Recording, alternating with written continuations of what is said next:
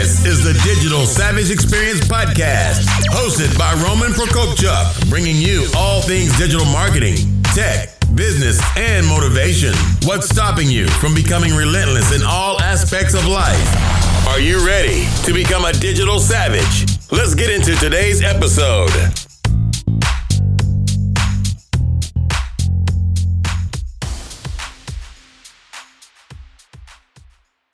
Hey everyone, this is Roman Prokopchuk, and this is the Digital Savage Experience Podcast. Today I have with me Ginger King.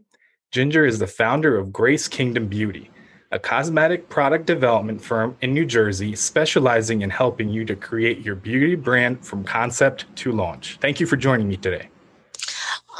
Thank you for having me.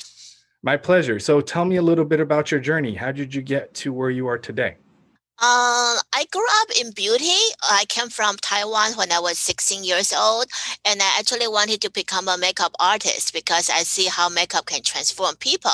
However, being an Asian background, it's very important for me, if not to get a PhD, at least a master's degree. So I was like, okay, then I'll learn how to make cosmetics and become a cosmetic chemist, because a science degree is considered a good profession for Asian families. So that's how I started in the cosmetic industry. And after I graduated, my first position was actually with Dole Foods Company, the pineapple company, because there weren't a lot of cosmetic companies around in California. So I moonlighted at Macy's as the lauder counter during nights and weekends to fulfill my makeup artist dream. So I do have retail experience, and then of course I then transitioned into cosmetics in Southern California and then New York. So I do have about 25 years experience in formulation cosmetics, and I also have sales experience in raw materials, because you need the innovation to create products. So I was on raw material side as well. Then there was this opportunity that a client of mine want to have her own skincare line. I helped her to develop it, and then I started wanting to be a consultant and pursue my own dream as well. That's awesome. And it's obviously interesting, that kind of pressure. I know I'm from Eastern Europe, and there's that education pressure. So I know it's huge in terms of, getting, a medical degree or a doctorate, or being in finance or something of that nature. So that obviously motivated you, because you, like you said, you wanted to possibly do makeup, and not in the sense that you escalated, obviously, in the makeup industry. But I think, how did kind of relationships over time also helped you? Because I think relationships and maintaining great relationships and contacts with people over your kind of business and career are huge. How's that kind of impacted you and helped you grow over time? Well, beauty industry in particular is very small. Actually, my first job as a cosmetic chemist, people tell me you never burn any bridges, because, it's going to hurt you in the long run. So actually, every single position I have, they were also networking rather than job searching. I mean, there were positions I got simply because of a Christmas card. Hello. So, so that's how I maintain relationship. And I do believe network is your net worth. And I also believe in mentorship. Yeah, I think that's huge. I think actually, because we met on Clubhouse, a lot of rooms are about kind of like imposter syndrome, and then like the reverse of it. I don't know the syndrome, but it's like when you first start out, when you're young, you think you know it all. And then when you get to the top of your career, it's like, well, you start doubting yourself. Am I really worthy to be here? So I feel like having a mentor or having some kind of grounded foundation like that, or seeing somebody or having somebody in your life that's been there that can give you feedback, I think it's important to kind of guide you as well. Like you mentioned, mentorship. So for people in beauty, who I've looked upon is Mr. Lenny Lauder of Estee Lauder.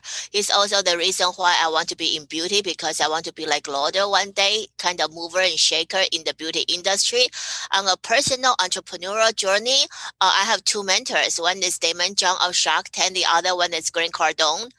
He just recently had this Undercover Billionaire show, which is super inspirational because it's a reality show. Yeah, I saw him in a lot of rooms on Clubhouse sharing that. So it's funny. I actually like watched it a little bit with five kids running around and everything else. It's hard to watch TV, but yeah. So what motivates you to succeed? Obviously, those motivations may have changed over time with the variables in your life, but what currently motivates you to succeed? I already invested a lot of my time, energy, and money into learning from the business moguls, and I want to be their success story. And also want to prove to myself, to my family, I can be it in the beauty industry. Yeah, and it's also like motivating because, you did immigrate from another country and you are a woman. So it's kind of twofold in terms of breaking through the industry and really showing other women, and especially women that, have immigrated, that sometimes you get to a new country, it's kind of scary in terms of opportunity. You may not know the language. You may not, people may give you bad advice that kind of puts you off. So I think being a role model for others and reaching your success is important as well. And I also want to prove to people it's like, yeah, you may have a cultural restriction on what you can do, but then if you really have the true passion, you can break through. Yeah, I agree. I think I often like if I'm hiring somebody, I look at wisdom over knowledge. So experiences that people have been through and their passion and hunger to learn something. Because I think if you're hungry enough, you can learn or teach anyone anything. But if you're just like you come out of school and you have, well, I personally did, I came out of school and right when the recession hit in 2008, and I thought, I have a degree, I'm going to get a job. And that's not how it works. So I had to pivot into another opportunity and another career. But I think a lot of people need kind of like that level headedness or being kind of scared straight that just because you're in a bubble like college or you expect something to happen, you're not in control of anything around you. So like with last year and pandemics and lockdowns and things like that, but making it and making the most of it and helping it benefit you to succeed. So, even though there was a pandemic, I still networked, I still went on other shows, I still interviewed people, I still developed business relationships. So just because you're not in control of the things around you doesn't mean you can't still thrive in that environment as well. Correct. So what's one thing that you may have seen as a weakness in yourself in the past that you've turned around and utilized as a strength today? In the past, I would say actually, like I kind of being a spectator rather than engaging with people. But then because you being a spectator, you can really listen and focus on learning from other people's mistake, learning from other people's wisdom, and I take notes I take mental notes as well as physical notes, so I can turn this into a positive. There are other, because if you are the one that keep talking, you may not be listening to other people.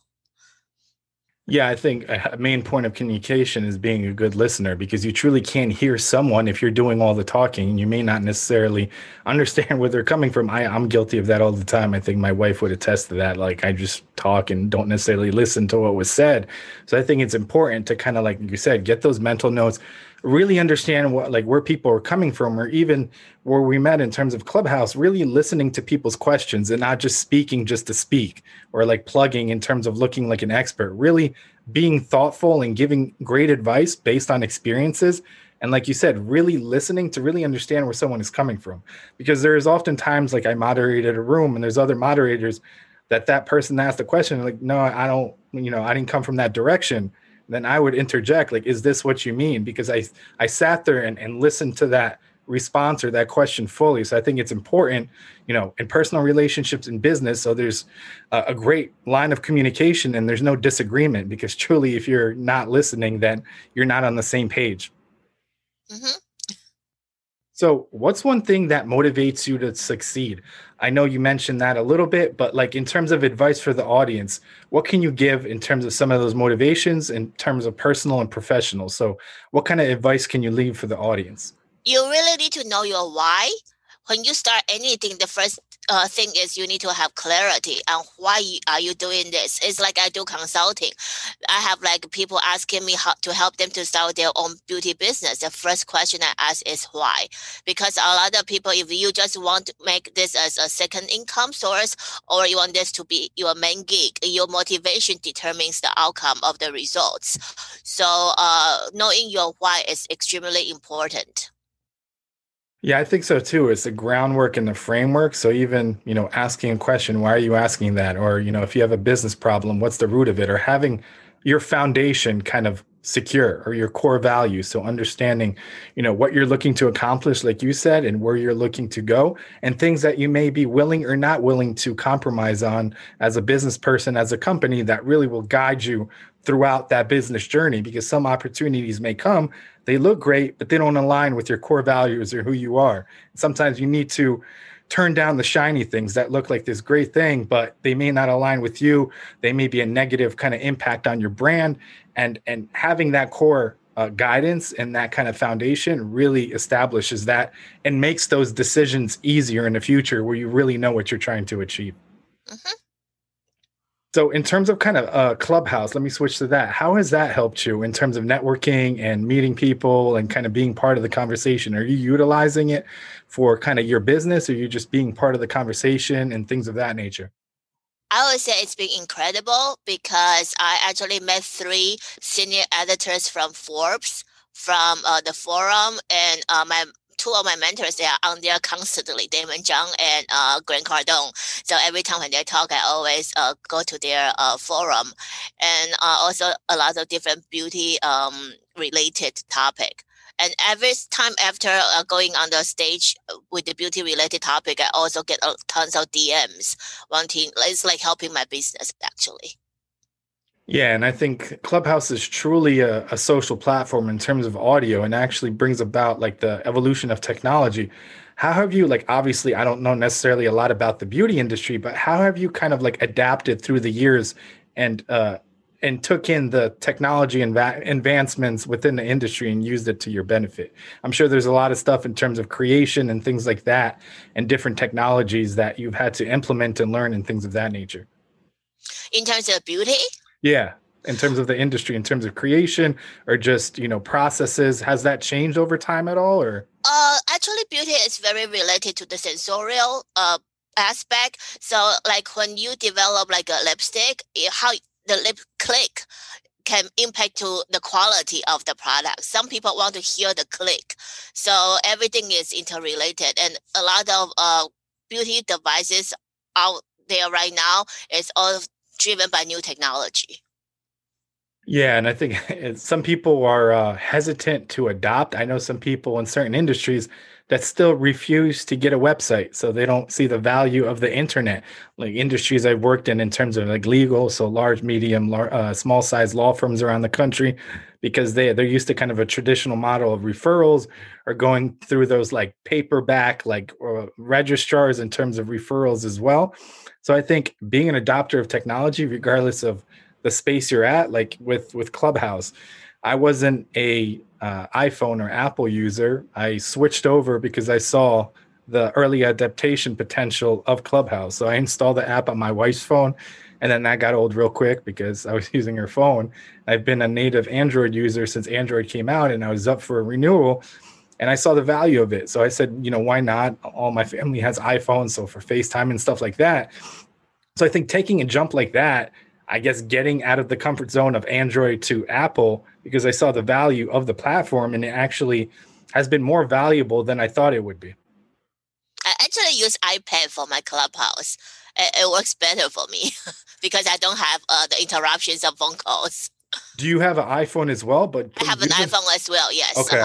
Yeah, because I didn't have a iPhone. I tried to install it on my wife's iPad, and it was just the Wi-Fi, and I couldn't find it in the App Store. Oh, okay.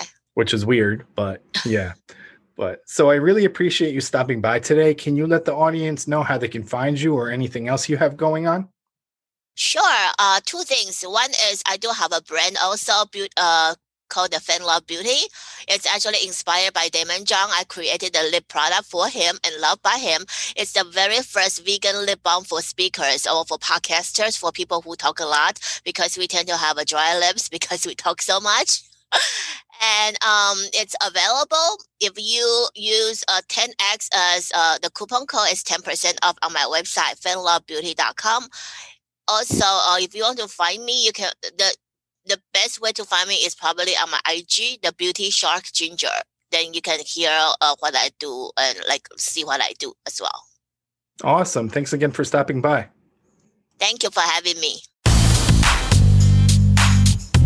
This podcast has been brought to you by Nova Zora Digital. Find out how Nova Zora Digital can help your company grow online. Learn more at novazoradigital.com. Until next time, all you digital savages.